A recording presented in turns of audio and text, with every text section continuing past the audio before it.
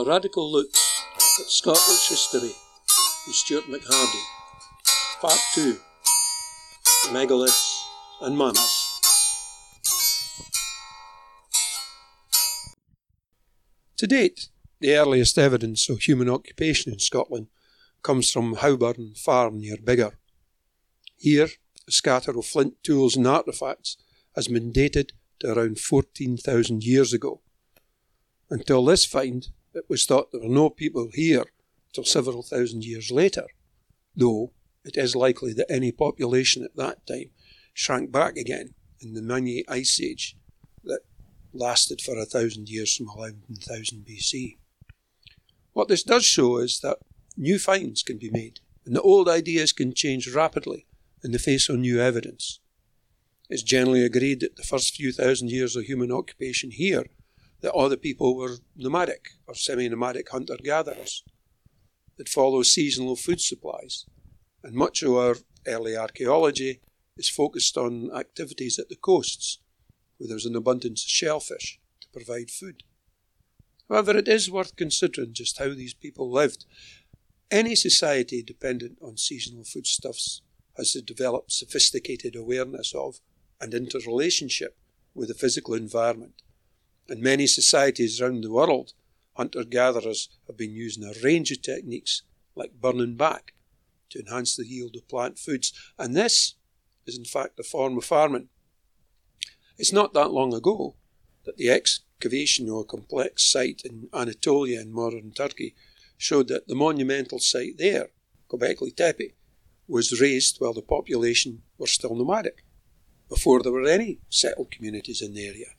This is of interest because it shows an involvement in the environment that was previously not considered likely or even possible. How people here chose their original sites for the raising of monuments is not known, but what is becoming clear is that people responded in a variety of ways to the physical environment. Some significantly shaped hills became the focus of monument construction from more than 5,000 years ago, and many of them have stories and place names that show them to have been the focus of belief systems. Given that we know people were here for thousands of years before the first monuments were raised, we should also consider whether the chosen sites for monuments were already established in terms of both belief and ritual. When we cover some of our most complex megalithic sites, we find evidence that points towards specific belief and practices. At Callanish, for instance, much has been made in recent times of the fact that the monument seems to focus on the phenomenon of the moon's standstill. This is the period when, every 18.6 years, the moon reaches its furthest west setting point, after which it begins to move back east. Now, the development of archaeoastronomy over the past 50 years has helped increase our understanding of how such monuments function. But it is worth remembering that the people who raised the cruciform structure of Callanish did so over 5,000 years ago. Into the 19th century, it was still remembered that a local family had the honour of raising the Beltane Need fire at the centre of the complex, and this seems quite likely to have been continuous since the first erection of the stones. There is also a traditional story here of some being walking up the central southern avenue at midsummer, emphasising the solar aspect of the monument. Similarly, at Nesso Brodgar in Orkney, the circles of Brodgar and Stennis were still being called the circles of the sun and moon in the late 17th century. Local tradition passed down only retained factually accurate information about both sites. This same process was shown remarkably at the Nesso Brodgar recently.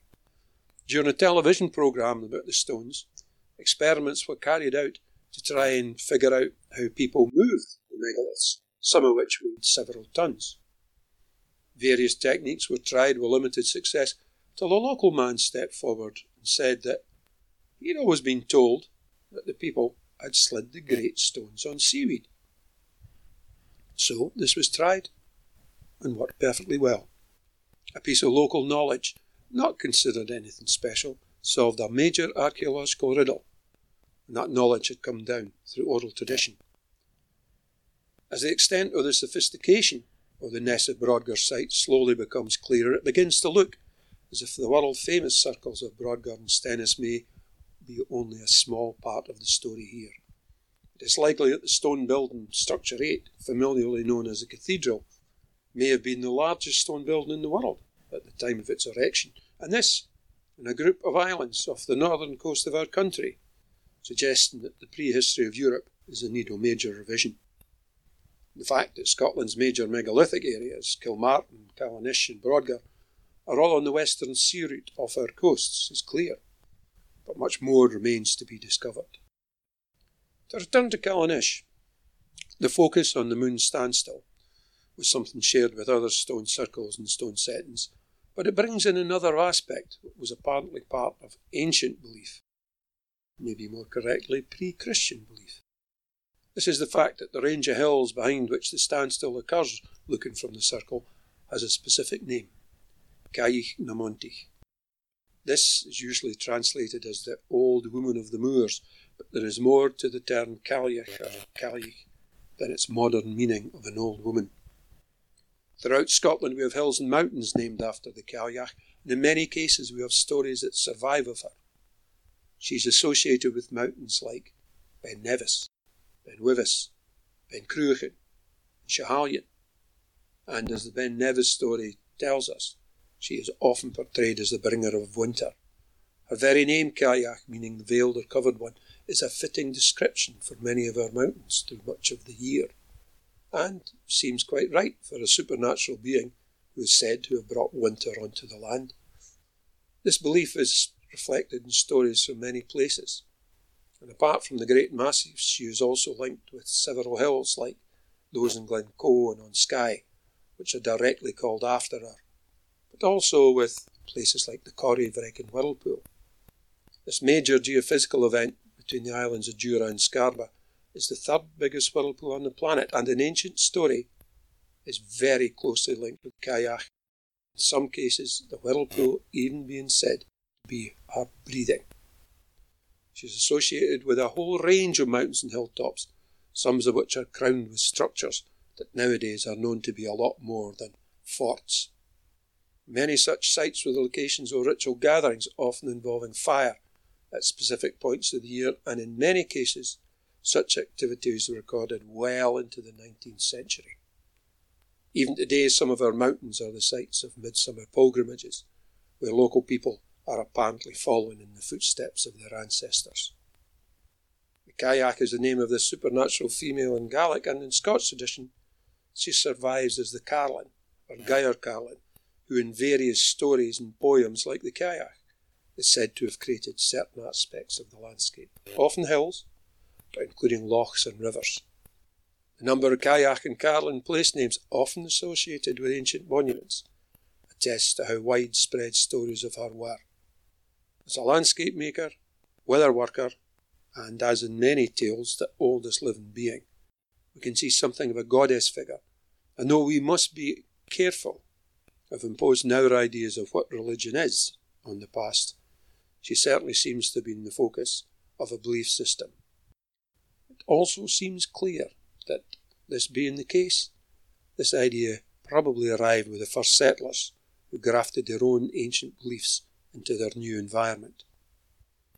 That the ancient monuments such as chambered tombs were raised with an awareness of solar and lunar alignments is manifestly clear, something common in many other societies.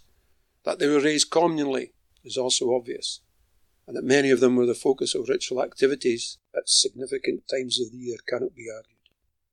What also seems clear is that in some way they related to a wide belief system, while at the same time, given that so many involved burials, they also reflect a respect, if not a reverence, for the ancestors, those who had gone before and paved the way for contemporary society.